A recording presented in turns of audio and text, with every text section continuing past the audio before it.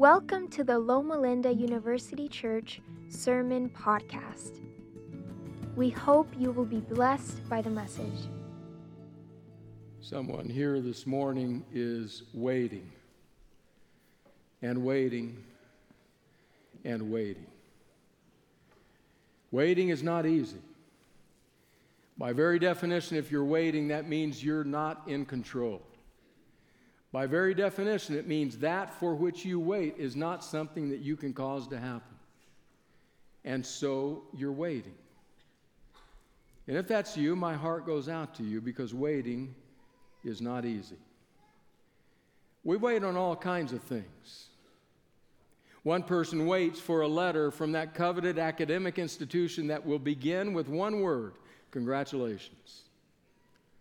Another person waits for a legal issue with what they thought was a friend to be resolved. Someone else waits for pregnancy to come. Another person waits because they are yearning for a life partner, somebody with whom to share life on a permanent basis. Somebody else waits for the doctor to come in the hospital room with a smile and say, "I've got good news." Somebody else waits at the bedside of a loved one closing in on the end of the cancer road. And all of us, I think, wait for the fulfillment of the promise. And if I go, I will come again. And so we sit waiting. But somebody in a particular way waits today, and it's a very difficult and challenging experience because none of us likes to wait. Robert Samuel found that out, 47-year-old New Yorker, about 10, 11 years ago. He was out of a job, needed work, and decided that even in a digital age, there were still lines, still people waiting in queues. And he could offer to wait for them if they would just pay him. And so he began this new endeavor. He would wait in lines for theater tickets or for the release of the latest iPhone or for a particularly high-end hoodie to be released. And he discovered that some of the moneyed people of his area of the world were willing to pay him and pay him well if he would just wait in line for them. In fact, just before the pandemic, that year he made at this job $86,000. So if you're looking for work, maybe the fact that we dislike waiting so much might provide some income. He now, after the pandemic, has a bit of a company, and together they wait for people like you, people like me, people who don't like to wait. I've concluded that one of the things I really don't enjoy waiting on and for in Southern California is traffic. I mean, isn't that the reality? You sit in traffic, you have no control. Why is there a snarl up? When is this going to end? When am I going to get to? That's the experience. In fact, I left home at 5 a.m. one morning several years ago, going to pick up my wife. She was landing from an international destination at 8:10 at LAX. I left at 5. I was on the 10 freeway. It was flowing, but it was heavy. When my phone rang about, Rialto probably, somewhere along in there. It was Anita on the other end of the line. She said, "We're pushing away from the jetway at DFW. I'll see you soon at LAX." And I said, "Absolutely. Love you." We hung up, and I just kept on in the traffic. And more traffic. And more traffic. A couple years later, when I got down close to LAX, I noticed that the planes were now coming in for landing, and I thought, okay, it's just over that rise. I'm almost there. Phone rang again. Anita said, "We just landed." I said, "I'm not there yet." She said, "What? You mean I flew from Dallas to LA and you haven't made it from Rialto to LAX? I said, "That's pretty much the shape of things." And I thought, God did not intend me to live this way. Not this kind of waiting. Waiting is hard. But it's Advent season. And at Advent season, I have some news that's not very good. And here it is. God's people have always waited. Always. Just read their stories. Abraham, the man who was called the friend of God, Abraham waited and waited and waited. And beside him, Sarah waited and waited and waited. And surely the two of them, looking at one another over their walkers, must have thought, this is ridiculous. This is crazy. I'm thinking this is crazy as I'm reading the story. I'm thinking, God, if you're going to give them a child anyway, give it to them in their 20s, not in their 90s. Why make them wait? But the people of God have always waited. David, another one who waited. David, who was anointed king. The oil would have run down over his hair, his beard, onto his clothing. You are the king. There's just one minor problem. Somebody's still on the throne. So you got to wait. So David waited and waited. Now, at least David had something to do while he waited, like run for his life. All over the country, running for his life. But the narrative underneath it all is the fact that David is waiting. Waiting for the purpose of God to come to pass. Just peruse the pages. Just read the story. We're at Advent season, the time when the child was born. You remember that the people of God waited not years, not decades, not centuries, but millennia for that promise to be fulfilled. The people of God have always waited. It ought not then be a surprise to see this aging man shuffle onto the temple grounds on that special day. He is just getting in line with all the others who have waited. His name is Simeon. He's an often overlooked character of Christmas. He's one of those that is likely to have felt forgotten. And yet here he comes. He encounters a stepfather, a mother, and the baby.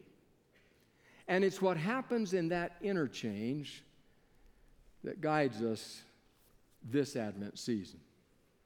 So I go back to the story to just read part of it. We want to look for two phrases in this story that will help us understand what Advent might mean for us in 2023. So we go to Luke's Gospel, the 2nd chapter, and begin in verse 25. Now there was a man in Jerusalem called Simeon, who was righteous and devout. He was waiting for the consolation of Israel, and the Holy Spirit was on him. It had been revealed to him by the Holy Spirit that he would not die before he had seen the Lord's Messiah. Moved by the Spirit, he went into the temple courts. When the parents brought in the child Jesus to do for him what the custom of the law required, Simeon took him in his arms and praised God, saying, Sovereign Lord, as you have promised, you may now dismiss your servant in peace. For my eyes have seen your salvation, which you have prepared in the sight of all nations, a light for revelation to the Gentiles and the glory of your people Israel. The child's father and mother marveled at what was said about him. Then Simeon blessed them and said to Mary, his mother, This child is destined to cause the falling and the rising of many in Israel, and to be a sign that will be spoken against, so that the thoughts of many hearts will be revealed, and a sword will pierce your own soul too.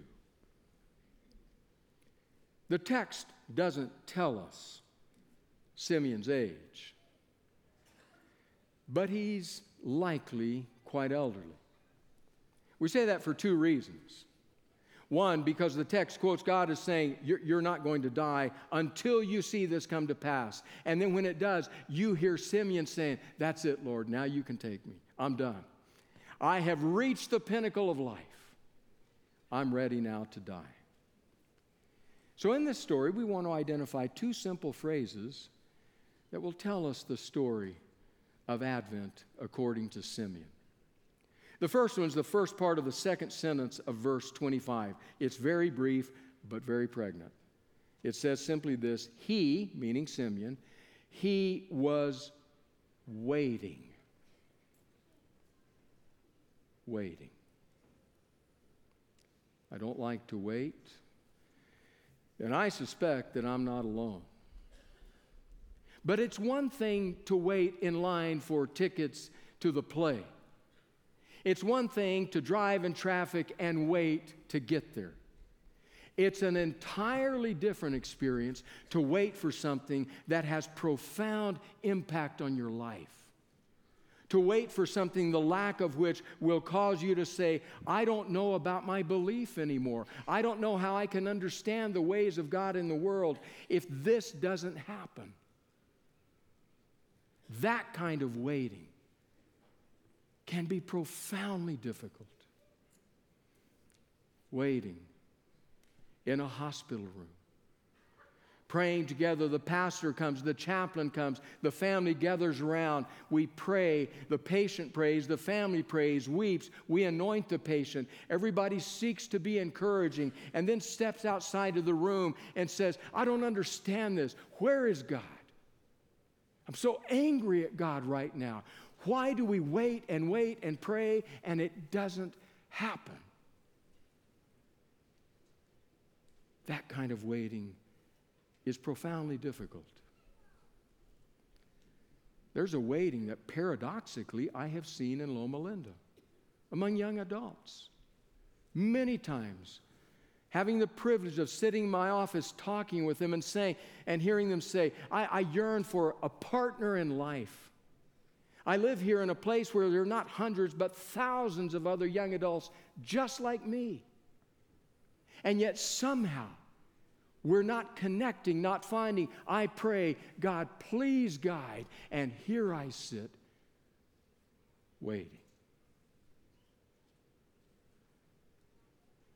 It's the mother who kneels late at night by her bedside.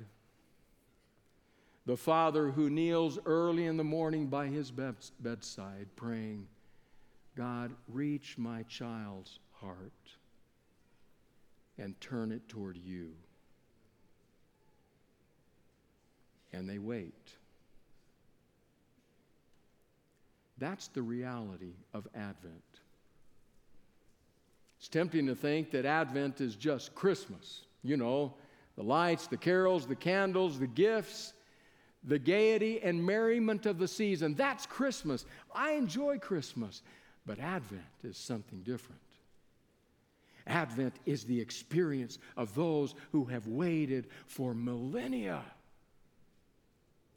and yet have somehow allowed God to still be active within them, allowed God's Spirit to form and change them, to grip and hold them, and who have said, we refuse to stop, hopefully waiting. That's Advent. The author Lucy Shaw writes, I'm an impatient, restless person. Slowing down and waiting seem like a waste of time. Yet waiting seems to be an inevitable part of the human condition. Henry Nouwen said, waiting is a period of learning. The longer we wait, the more we hear about him for whom we are waiting. Eugene Peterson's paraphrase of Romans 8:22-25 resonates with Nouwen. Waiting does not diminish us any more than waiting diminishes a pregnant mother. We are enlarged in the waiting. During a time of waiting, God is vibrantly at work within us. Waiting can make us, as one person put it, either bitter or better. And if it is to make us better, it will do so because we have opened our lives, our hearts to God, and have prayed, God, form me, change me, mold me as I wait. Work on me. So that we are, as Peterson said, enlarged in the waiting. That's Advent. Waiting. But there's a second phrase there in Luke 2. It's also just a phrase. It's the second phrase in verse 29. It's Simeon holding the babe in his arms, no doubt coming in on a cane. Now the cane has been dropped, and every nerve and fiber of his being is alive with the realization of his hope. Here's what he says. Sovereign Lord, as you have promised, you may now dismiss your servant in peace.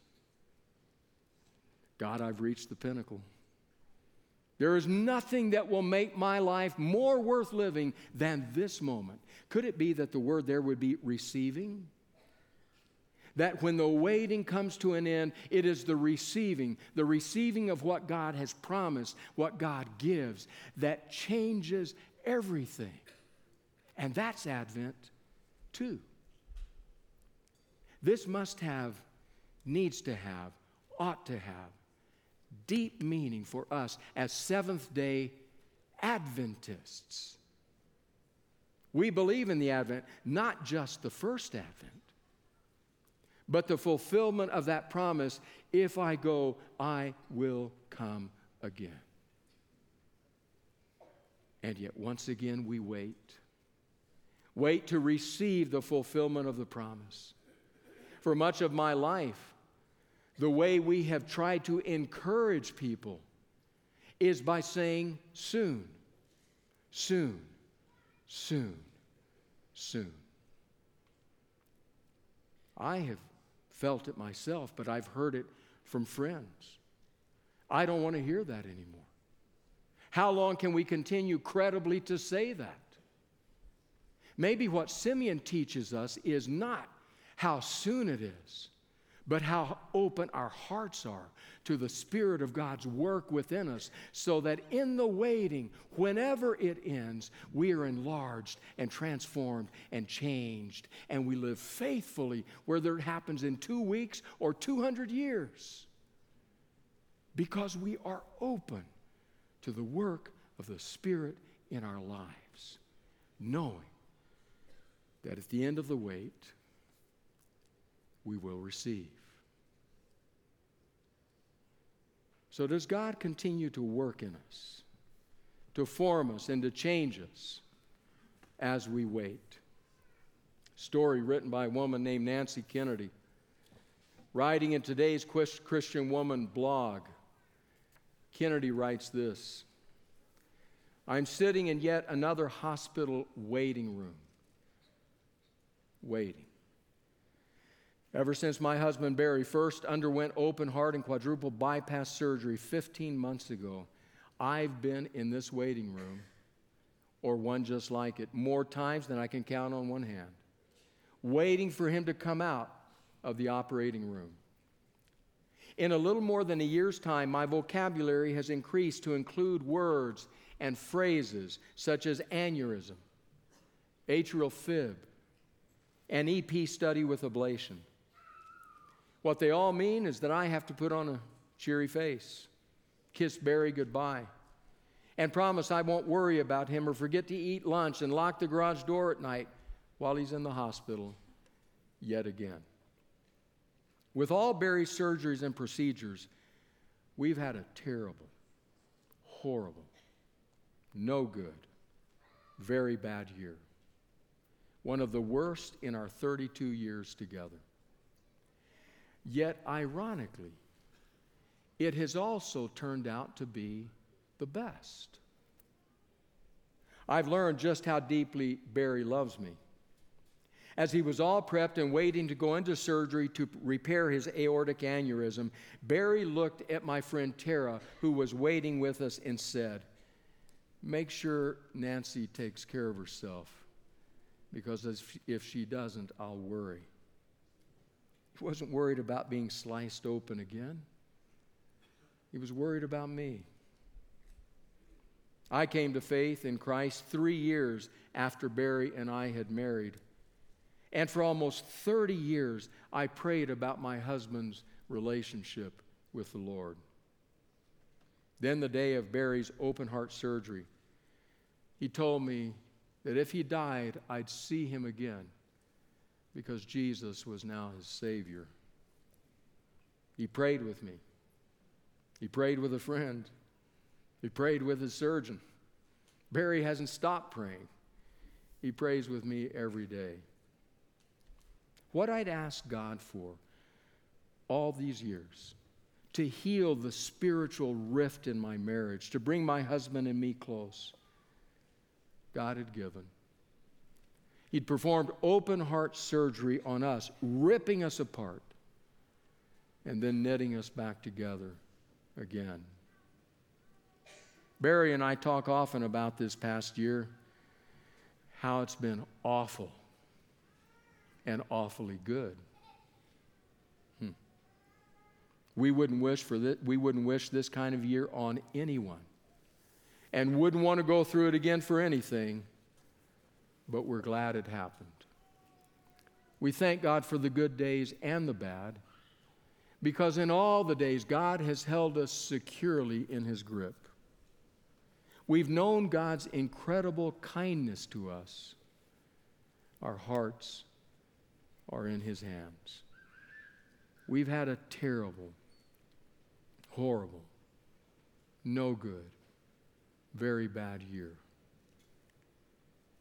And I praise God for it.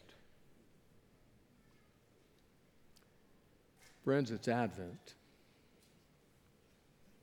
The first word of Advent for Simeon is waiting. Someone here today is waiting, and it's profoundly painful. But according to this often overlooked character of Christmas, the one who's often been forgotten, there's a second word to Advent. A second word.